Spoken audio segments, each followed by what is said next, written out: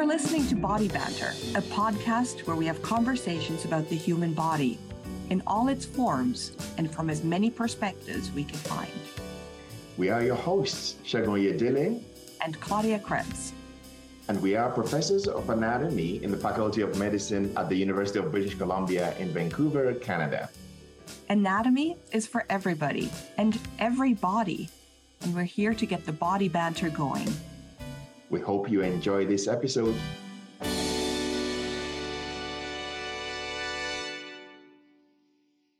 Hi, everyone, and welcome to another episode of Body Banter. My name is Claudia Krebs, and I'm joining you from the traditional, ancestral, and unceded territory of the Musqueam, Squamish, and Tsleil-Waututh Nations, also known as Vancouver, Canada. And I'm joined by my co-host, Segun. Hi, how are you? Hi, Claudia. Hi, everyone. My name is Segun Yedele, and usually I am situated in Kelowna, which is the traditional ancestral territories of the Silk Okanagan Nations. But I am also joining you from Vancouver today. And today we have a guest, and I would like Tara to introduce herself. Hello, Tara. Hi, my name is Tara Gaertner. I'm a second-year resident in psychiatry at the University of British Columbia. And I don't know if you want me to say more about my background. I have a background, I guess, in neuroscience and music before studying medicine. And I spent many years studying neuroscience and doing research. And then also after that, many years teaching music to young children. So that's where my interests in music and the brain have come from. Tara, it's so wonderful to have you here on the podcast. We met when you were a medical student in the neuroanatomy labs. And of course, you had been teaching other neuroanatomy labs in the program. So we've known each other for quite a while. And you came to me to do a flex project at the time, which was to continue work on your book, which is all about the developing brain and the impact of music on that developing brain. So music and children, exactly your background, right? Like those years of teaching young children and then your neuroscience background combined now with your medical background in psychiatry. I find your story is so beautiful and compelling. Tell us a little bit more about your pathway and how you landed where you are now. Sure. I've definitely taken sort of a winding path in my career. So I started out studying neuroscience. I did a PhD in neuroscience at the University of Texas in Houston. And then I moved to Vancouver to take a postdoctoral position at UBC. And at that time, I had a 2-year-old who was born while I was in grad school. And I remember thinking that I was studying, neuroplasticity, studying how the brain changes and develops in the lab, and then I'd come home and get to see that happening in real life in my daughter's head as she was like discovering the world and learning how to do things and exploring. And of course, we did a lot of music together because it's one of my passions. And then in the end, I had another child and decided to leave research so that I could spend more time with my children. And that was a perfect choice for me. And at the same time, I became interested in teaching music because my daughter, I noticed as 2.5-year-old, loved music, but couldn't sing in tune and couldn't keep a beat. And I thought, well, is that normal, or is there something wrong with my child? And then what, how do I fix this? Or will she just, learn it as she gets older? And so all of these things together, I started teaching music and started learning about how music develops in children. And that led me to be interested in music and the brain and what's happening in children's brain as they learn music. And then I've continued teaching music more and more children, and like all of those kids, I could see their development as musicians, and made me question more and more what was happening inside their heads as they learned all those things. And there's so many aspects to learning music. There's rhythm, there's pitch, there's motor control, especially in young children. There's so many changes in motor control that happen over, the years that they're learning music. I was teaching kids who are 3, 4, 5, 6, 7, 8, 9, 10, and the changes in motor control over those years are dramatic. So yeah, so it was wonderful for me to be able to combine those interests. And then as I was learning more about this and giving talks to other music teachers, I started writing about it. And I started a blog called Training the Musical Brain, which is still available. It's trainingthemusicalbrain.com, although I haven't added to it in many years because at a certain point I decided to go back to school and I went to medical school. And then I was very busy and didn't have time for for adding more to my blog. But Yeah, that sounds really fascinating, Tara. And maybe you'll help us settle some controversies today in terms of whether we can train a non-musical person to become musical, and what part of the brain does that. But I wanted to go back a little bit to your story. Obviously, we have an audience that's diverse. Some may have some knowledge of music, and some may have knowledge of just anatomy or neuroanatomy. And there is this right brain, left brain dichotomy that we talk about, where, as you would know, the left brain is the part, as you were saying, that you teach young children to be able to their motor functions and so on. And you would think perhaps, okay, so maybe that's located in the left brain, and the more aesthetic and the more appreciation of music, the more nuance, understanding of music would perhaps be right brain. Does that still hold or not? Well, the sort of right brain, left brain question is an interesting one. So there's a number of different ways to answer this. So in general, I think you can say for most people that appreciation of music happens more on the right side of the brain than on the left. Although in everybody, the right and the left sides of the brain are talking to each other all the time through the corpus callosum. But certainly when they look at activation of brain when listening to music, that the right side is more activated in general. However, in musicians, the activations are more equalized between the two sides of the brain, so that musicians tend to use their left brain as much as their right brain when they're analyzing or listening to or responding to music. And then certainly the motor control. Sorry, go ahead. To jump in there, because I find that fascinating. I would have thought that the bilateral activation in musicians would be while they're producing music, but you're saying that's while they're listening to music and appreciating music. So a musician has a completely different way of analyzing and sort of appreciating the sound from a layperson. Why is that? Yeah, I mean, to me, that makes sense that, when somebody who is not musically trained hears music, I guess I would say that they're just listening to music and they're hearing it, but they're not doing any kind of like analytical processing of music in a sort of a cognitive way. Whereas somebody who's more trained in music might be listening and thinking, oh, now it's going to a 5 chord and then that's going to resolve. Oh, it actually didn't resolve. It went to a 6. So maybe analyzing the harmony or understanding that the rhythm is in 3/4 rather than 4/4, that, so different kinds of meters. And so there's more cognitive comprehension of what's happening in the music for somebody who's musically trained than somebody who's not. That's one aspect of it. So I guess that music activates more parts of the brain in somebody who has training because there's a deeper understanding of what's happening during the music. Yeah, I can totally understand that, in the sense that it trained, not because I'm particularly great at music myself, but because I watch a lot of music shows, and you would hear things like, oh, this person was my inspiration, or this particular music, and when I listened to it, I thought, oh, I could do this with it, oh, I could change it this way, and I could.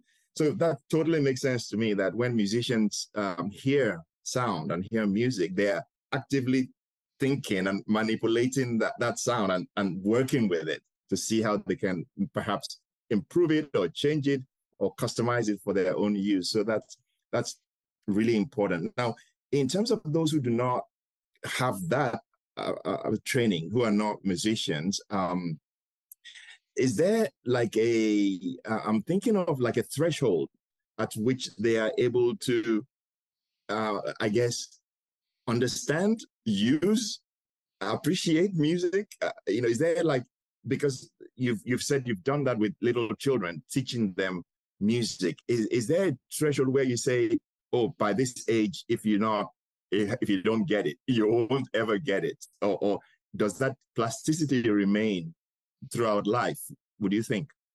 So certainly, I think anybody can learn music at any age. But like with learning languages, the brain is more plastic at certain ages. And there seems to be a critical period for music learning where if you start learning music before the age of 7, it becomes easier.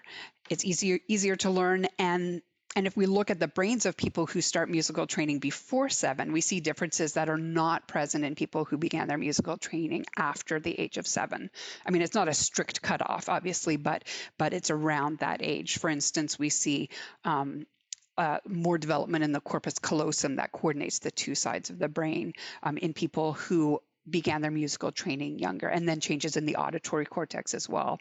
And that doesn't mean that if you start your musical training when you're 10, you can't be a professional musician. It doesn't mean that if you start your musical training when you're 40 or 70, that you can't learn. It just means that there's advantages to starting younger. That's really, really cool. And so when you look at that neuroplasticity, which of course we know the younger the brain is, the more neuroplasticity you have, what are sort of the downstream effects on those children? So if a child starts sort of, I don't know, with basic music lessons with drumming and, making sounds on a xylophone and whatnot, and learning the basic principles of singing and all of that, and let's say starting at 4, how does that change those brains?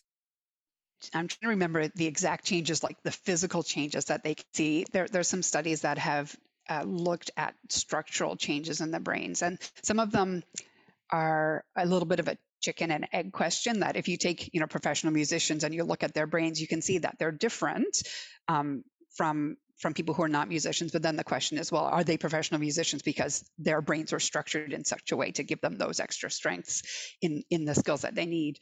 But there's been other studies that have looked at, that have taken young children and given them like 3 years of music lessons and done MRI scans before and after, and then looked to see, compared with a control group that got, I forget what the control group was, like dance classes or some other class, but not the classes. And they have seen that there's increased connections within the corpus callosum, changes in the auditory cortex. And I'm afraid I'm blanking on what the other changes were. There were a couple of other things, but I think those were the biggest ones. And then that seems to correlate with an ability to recognize pitch better in children who have that younger training. And I always feel like that I can use that as a bit of an excuse, that I always feel like my weakness as a musician is that my ear is not very good. Just like that fine-grained tuning is not what I would want it to be. And I didn't start my musical training until I was 10. So that's why, I mean, I think there's a genetic component there too, but which we could also talk about. But I think that early musical training is it's an advantage. That's so fascinating to hear. So I'm wondering about people who we would say are gifted. So I actually have 2 questions. One is about people who we would say are gifted musically, because you said maybe it's a chicken and egg type situation, and I'm wondering whether such people have been studied. I don't know whether I know there's some anecdotes about the brain of Mozart or the brain of Beethoven having been studied. I don't know about, but in terms of if any particular peer-reviewed study has been done to actually study the brain of, say, musically gifted people, to wonder where are those differences, if any, from the general population. And yeah, I don't know if there's been any studies specifically of the brain of kids who are really, really musically gifted. There's certainly there's a field of research that are looking at child prodigies and seeing what's different with them. But I know, for example, one of the things that's often looked at is the development of perfect pitch or absolute pitch, which is it's a skill that some people seem to have, where they can hear a note played on the piano or on the violin or whatever instrument, and they can just name the note. And most people don't have that skill. It's not something that you can necessarily learn. It seems to be one of these skills that either you have it or you don't. It's sort of this dichotomous trait. And then when they look at the brains of people who have perfect pitch or absolute pitch, as it tends to be called in the research field, people with absolute pitch there's differences in connectivity in their brain inside the temporal lobe, where the auditory cortex, the pitch areas of the auditory cortex are more connected to parts of the temporal lobe that are involved in naming things. So there's definitely brain differences in those people who have that skill versus those who don't. But prodigies, I'm not sure, to be perfectly honest, if there's any anatomical differences that they've seen. There's a lot of different skill sets that go into making somebody a good musician. I see. And my second question would be in terms, and I correct me whether there's any study also about languages, whether about people who are musically gifted and their ability to learn languages. Just from my own anecdotal, I was actually watching a YouTube video this morning about somebody, a very famous person who can speak, 5 different languages, and also is like a classical pianist, And I'm wondering, is there like a link between ability to learn languages and musical talent? Yeah, that's a good question. And I'm not sure that I know the answer to that. There's been a lot of research that's been done on language learning and music learning and how they use overlapping parts of the brain. So I would expect there to be a correlation between people who find language learning to be easy and people who find music learning to be easy. But I'm not going to lie, off the top of my head, I don't know what the research is in that field. That's really interesting. I remember a language school that used a lot of music to they called it opening people's ears to the different sounds of different languages. So that was sort of their approach. I have no idea if that was rooted in any evidence or if it was just kind of their way of recruiting people who would pay for their programs. But that was sort of an interesting approach there. So when we're looking at the plasticity of the brain and the influence of music, what do you think is like the biggest impact of music on the human brain? There's a number of different ways to answer that, but I think that for most people, the most important thing that music does for us is its emotional effect. That most people listen to music because it makes them feel good and it makes them feel different emotions. And I think that that's its strongest effect when you look at, I don't think there's been any studies that have tried to like quantitate what parts of the brain are most activated when we're listening to music. But I think that if you look at people's interest in music and why they do it, it's that emotional component and their love for music that's where the strongest impact is. Yeah, and when we look at sort of human societies and human evolution, music has been with us from the very beginning. So it seems to be something that we're attracted to, right? It seems to be something for our emotional well-being, for communication, for bonding, for a sense of identity, a sense of community. All of those things sort of play in there. And everything I've described is a huge part of frontal lobe function, right? So, which is, of course, extraordinarily large in humans.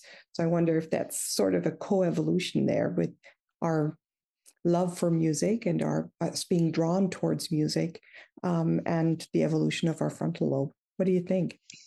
Yeah, that's interesting. I've never really thought about it in those terms because we tend to think of the emotional parts of our brain as being sort of lower level limbic system that are like less recently evolved, but certainly, other animals have those parts of the brains, and they don't necessarily get the same type of enjoyment from music that we do. There's a lot of theories about the evolution of music or its use in our societies as you were saying, as part of a bonding experience. And so there's a lot of research going on that looks at how making music in groups and moving to music in synchrony is a way of increasing bonding, and how that brings groups together. And I think that in that way, music has a very important role in our society now, and could be harnessed to help people who feel like they're lacking in community. And I think that's many people. So working in psychiatry now, I'm seeing lots of people who feel disconnected from the world, who don't feel like they have a community that they're connected to. And I think that so I'm starting to do some research that are looking at the benefits of group singing for people. And I think that there's a lot of promise there, that you can get people to sing together in a choir, and that gives this kind of group cohesion in a way that other activities don't necessarily do. That's absolutely fun. Really wonderful to hear. I have a colleague when I used to work in South Africa, and she specialized in music therapy, where she uses music, and being a psychiatrist, I'm really curious about your opinion about that. But she uses music usually she works with children with a mental disability, and she has some fascinating results where she's able to calm children. She's able to, and she's a very, very good pianist as well, and just affect behavior, by just, the music she plays. And so I'm really curious, based on what you just said about music being used to kind of modify group behavior, maybe it works at the individual level as well. Do you have any opinion about that? Well, definitely. There's a lot of evidence for music therapy, especially in, I think, calming people or in activating people, depending on the type of music that's used and the type of activity that's used.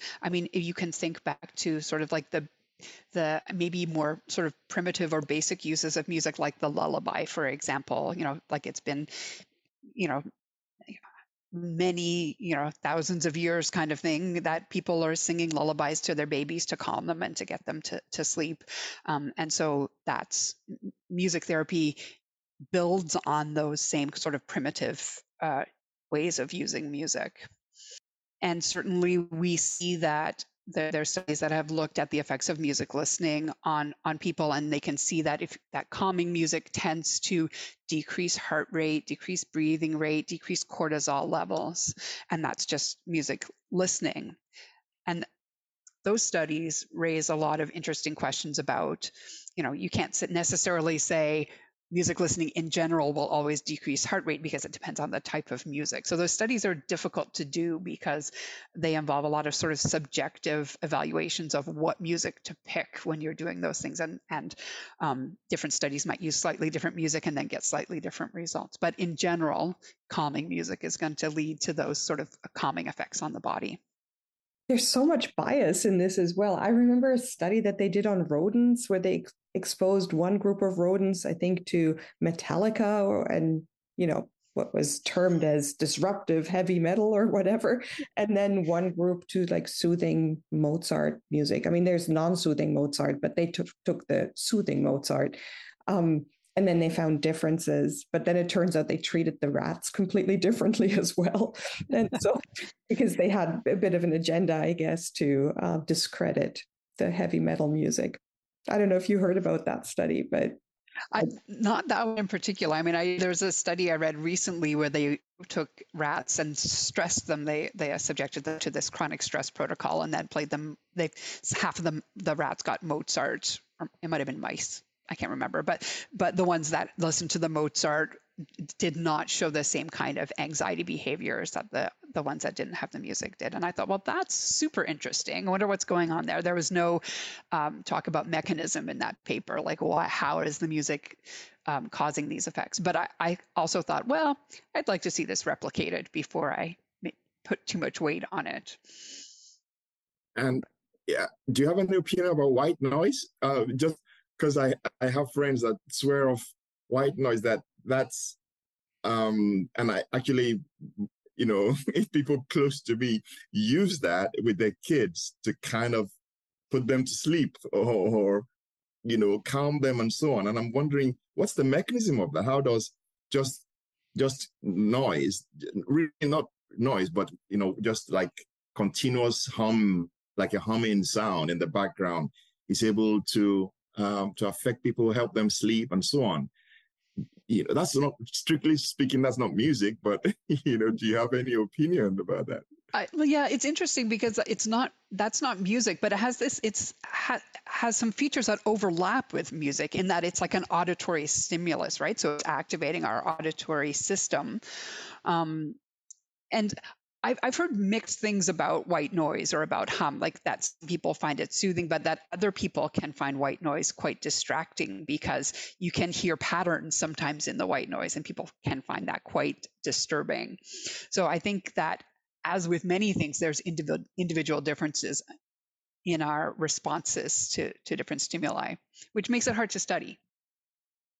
Absolutely. And I think it also goes to sort of the point that we're really good at looking for patterns and finding patterns, even if they're not supposed to be there. And I think some brains are probably more in tune with detecting patterns. And so for them, maybe those white noises are just a challenge. Like, how can I detect what's happening there? Yeah, I think the studies have shown that people who are neurodivergent are more likely to be finding patterns in the white noise. That totally makes sense to me. There's been a body of research looking at sort of the emotional effect on certain frequencies of sound. So famously, low frequencies of sound can have sort of a saddening, depressing effect on people. And mythology has it, and this is a rumor I've heard over and over again, and I haven't been able to find sort of concrete evidence for it. But when they were building the huge organs in cathedrals, they would put in a huge pipe that would emit a sound just below the threshold for hearing for humans. But the sound would still be perceived, and it would make people feel a sense of humility, awe, and kind of like, it's like, and it would be played during the ceremony, during Mass, at like sacred moments. And I'm not, again, this is more in the realm of mythology. This is a story that I keep on hearing. And I've looked, but I haven't found evidence that this actually happened. So if any of our listeners knows about this, I would love to hear more about it, because I find that really interesting. Tell us more about the effect of frequencies on emotion and on our well-being. Well, I mean, I just want to respond to your story first, because I think, when we hear really low frequencies, I mean, or if they're just below what we could hear, I imagine we would feel the vibrations of that instead of hearing it through our ears. So it would be more of a bodily sensation. And I think that's true for all low sounds, that we tend to hear, I mean, we hear music through our bodies as well as through our ears, right? And that's especially true for low sounds. So I wonder if that's part of what's happening with lower frequencies and its effects on our emotion. I don't know a lot about the research that's been done on different frequencies, but certainly I know that pitch is one of the things that factors into when we're listening to a piece of music, whether we think it's a happy song or a sad song. Our perception of emotion in that piece, pitch is one of the factors that we look at. So things that are very low, and I'm thinking, like funeral marches kind of thing, tend to be in low pitches, and then little sort of chirpy high things tend to sound happy. And that's, I don't know how much of that is socialized, that we learn that low sounds are sad sounds and high sounds are happy sounds, versus whether or not that's an innate thing. So I know some aspects of music across cultures, these things tend to be the same. Like, for instance, fast music tends to sound either happy or angry, and then slow music is more sad or calming. And that's true across cultures. And that they've done some studies where they take music from different cultures and play them to people who are not familiar with that type of music, and people can recognize what emotion is being expressed in that music, even though it's not a type of music they're familiar with. So I suspect that the pitch aspects are the same, that they're true across cultures. And so then there's something sort of innate in how we listen to music that that allows us to make those sort of emotional determinations. That's absolutely. So cool. Sorry, I was just thinking, sorry, Shagan, with the low sounds, as you were talking, I was wondering if it's associated like with things like the roll of thunder, which would signal danger, right? Like to, in our evolutionary past, when we'd have to really go and seek shelter at that point, you might feel that roll of thunder before you can really hear it. And that gives us that sense of urgency and dread that we need to find safety. Whereas high-pitched bird singing is usually the world is okay. There's no predators around. The birds are out there singing. So maybe that's a happy sound of safety. I don't know. I was just wondering about that. Yeah, that makes a lot of sense. Although it's always hard to guess where these things come from, how things evolved in a certain way. All we need is a time machine. Go back 30,000 years, 40,000 years, do a little experiment, and then we know. Tara, that's what we're going to do. That's so good. Just kind of rounding up on this now. I'm going to give you a little heads up, because we like to ask our guests about their favorite body part. Since this is Body Banter, we like to ask our guests to tell us, in their experience, in their learning, in their research, or as a personal preference, do they have a personal a favorite body part? But I just wanted to comment a little bit on the pitch discussion that we're having, because I watch a lot of sports, and part of sports is the national anthems. And it's fascinating to me how between East Mediterranean and Asian countries, their anthems are completely different to, say, Western countries versus Latin American countries that are high-pitched and fast and very, rallying kind of music. And you're right. There's something to that in terms of how social, the socially learned parts of life contribute to those different types of music that different nations hold up as symbolizing their nationhood and their national character. Mm-hmm.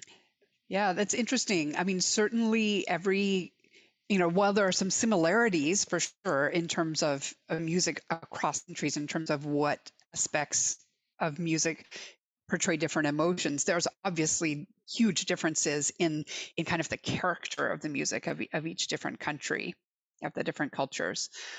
But certainly this kind of anthem idea of music, that's one of the sort of characteristic uses of music, is to provide a song that pulls everybody together, right? So a song, something that people can be proud of and feel that represents their group. I guess it's similar to when people used to be like, going into war, the trumpets would play the war song, or there would be a war chant. And so it's that same way of bonding people together. Well, that's what you were saying earlier, right? How the singing together can give us that sense of connection and community. And that goes to your research project as well, where you're taking folks who feel disconnected and putting them into an environment where they sing together. I used to sing in a choir, and I still have really, very emotional memories of how beautiful it is to stand together and create beautiful music with our voices. And that critical moment when, the altos, the sopranos, the tenors, the basses, all singing different notes, and they all merge together into one experience. It's beautiful. I mean, there's, like you have the same, of course, in an orchestra, but there's something about making the sound just with your voice that is quite transcendent. Yeah, I agree, because I've been thinking about this. I play in an orchestra these days. I play in an orchestra called the Vancouver Pops, and there's an orchestra and choir, and so sometimes we play with the choir, and I think that singing in a choir gives a different social experience than playing in an orchestra, because I've certainly sung in choirs in the past as well, and I can see that even within this one group, which tends to have people, the orchestra and the choir tend to have people who are sort of similar demographics, similar ages, similar interests in music. But the choir, they seem really bonded and very sociable amongst each other. And the orchestra, not quite so much. And I think it has to do with that idea of everybody's singing in unison, whereas an orchestra, there are lots of different parts going on at once. We're all kind of doing different things. It all fits together, but it's all different music. Whereas in the choir, they tend to be singing much more, even though they're singing notes, they're making the same movements and the same words at the same time. So there's that synchrony is there a lot more compared to in an orchestra. So that I'd love to study that. That's so interesting. And I think another aspect could be that in an orchestra, it's you through your instrument making music, whereas in a choir, it's just you, right? Like you, your voice. So it's much more direct. Like when I'm playing my instrument, I'm kind of struggling with the strings and my finger position and reading the music while also contributing to something. Whereas with singing, it's much more direct. But I'm not very good at my instrument, so there's that. I think if you're very good, then the instrument just becomes an extension of yourself, and that might be a much more visceral experience for those folks. Yeah, I think that's probably true, because as you were saying, I was thinking, I think most of the time when I'm playing, I feel like I'm not struggling. I mean, there's definitely hard bits in my music that I struggle with, and I'm thinking about what my fingers are doing. But a lot of the time, it feels like I'm singing through my instrument. Of course, because you're very good at what you're doing, right? And I think that's true for all professional musicians. It becomes an extension. Yeah. So, okay, that's just a me problem, not a universal problem. Well, I think it's not entirely a you problem. Definitely I think for every musician, every orchestral musician, there's parts where we're working really hard. But I think that's probably true with singing as well, that's true. Yeah. Your instrument is your voice, and there's parts where you're struggling with getting the right notes and getting it to sound the way you want. That's true. Right. You two musicians need to give us a break. It's 1.25 musician at most here. I guess what I'm learning from you, Tara, is that there's lots of good that music has done and is able to do with people in terms of teaching them, I guess, community, helping people develop some skills that they probably didn't know they had, and just building social cohesion, I guess, that music has been used to do and perhaps is still being used to do.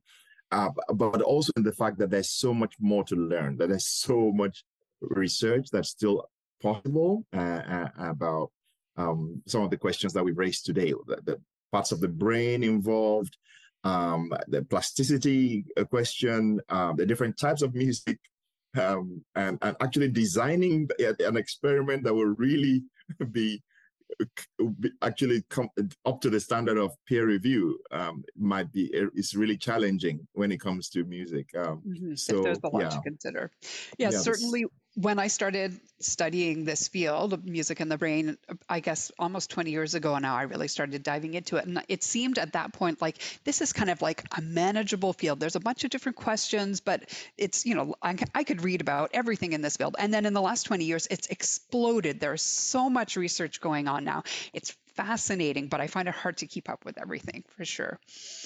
Well, I'm glad that the field is exploding because I think it's such an important thing to study because of all the beneficial effects of music that we're seeing. And I really look forward to hearing more about your study in your patients who are struggling with psychiatric illness and who may hopefully benefit from these interventions, which seem low barrier. As opposed to, a lot of other interventions that we may have to do in patients with mental illness.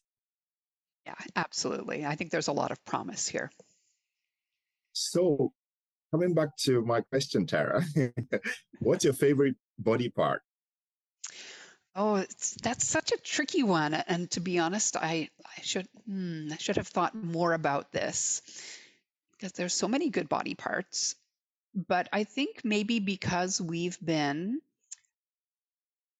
just talking about playing in the orchestra, I play the flute. And one of the body parts that is used so much in playing the flute is the tongue. So maybe I'll pick the tongue because it's actually obviously I feel like maybe I should have picked part of the brain, but the tongue is so cool because it can do so many things. So we don't think about our tongue as much as we use it, right? The things that it can do in our, speech, and then in music where I'm using my tongue so much to play the flute, and it does very interesting things. That is a first, I think, for us to have the tongue as the favorite body part. And I love it. No, it's not. It's like one of the unsung heroes of our body, right? As you said, it is critical in language communication, taste, sensory experiences. We should all really have a moment of appreciation for the tongue. And if you think about like the representation of the tongue, like in the motor and sensory parts of the brain, there's a great big chunk of the brain dedicated to the tongue. And an unsung hero. I like that. So with the tongue as your favorite body part, what's your least favorite body part? Oh, dear. You're really trying to be this one. Well, I'm trying.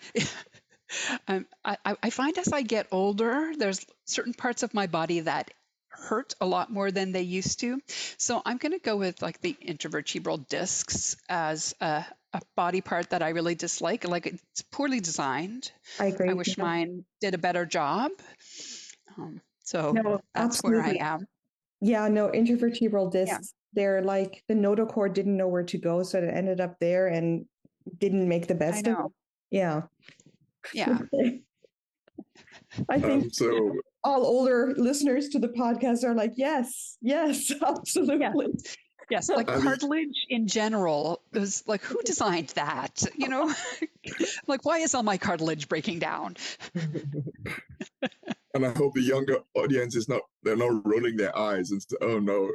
Oh, it's coming for them, don't worry. That's right. They just have to wait another 20 years. Well, Tara, thank you so much. This has been a fascinating discussion. And, I just, on a personal note, that you were, just one of our students at UBC, and now you are out there doing all these wonderful, great things. Just a moment of pride for me personally. So thank you for all the work you do, Tara. Yeah. Oh, you're very welcome. Thank you so much for having me. Oh, Tara, this has been such a pleasure. I share Shagan's pride. It's really wonderful to see our students go and fly and do all the wonderful work that they do. And I know we'll keep in touch about music and the brain. And I'm going to go and put some music on now. Thanks so much. Thank you. All right. And that concludes this episode of Body Banter. Take care, everyone. Thank you for listening to another episode of Body Banter. We are Claudia and Shagan, and we look forward to having you join us for more conversations about the human body next time.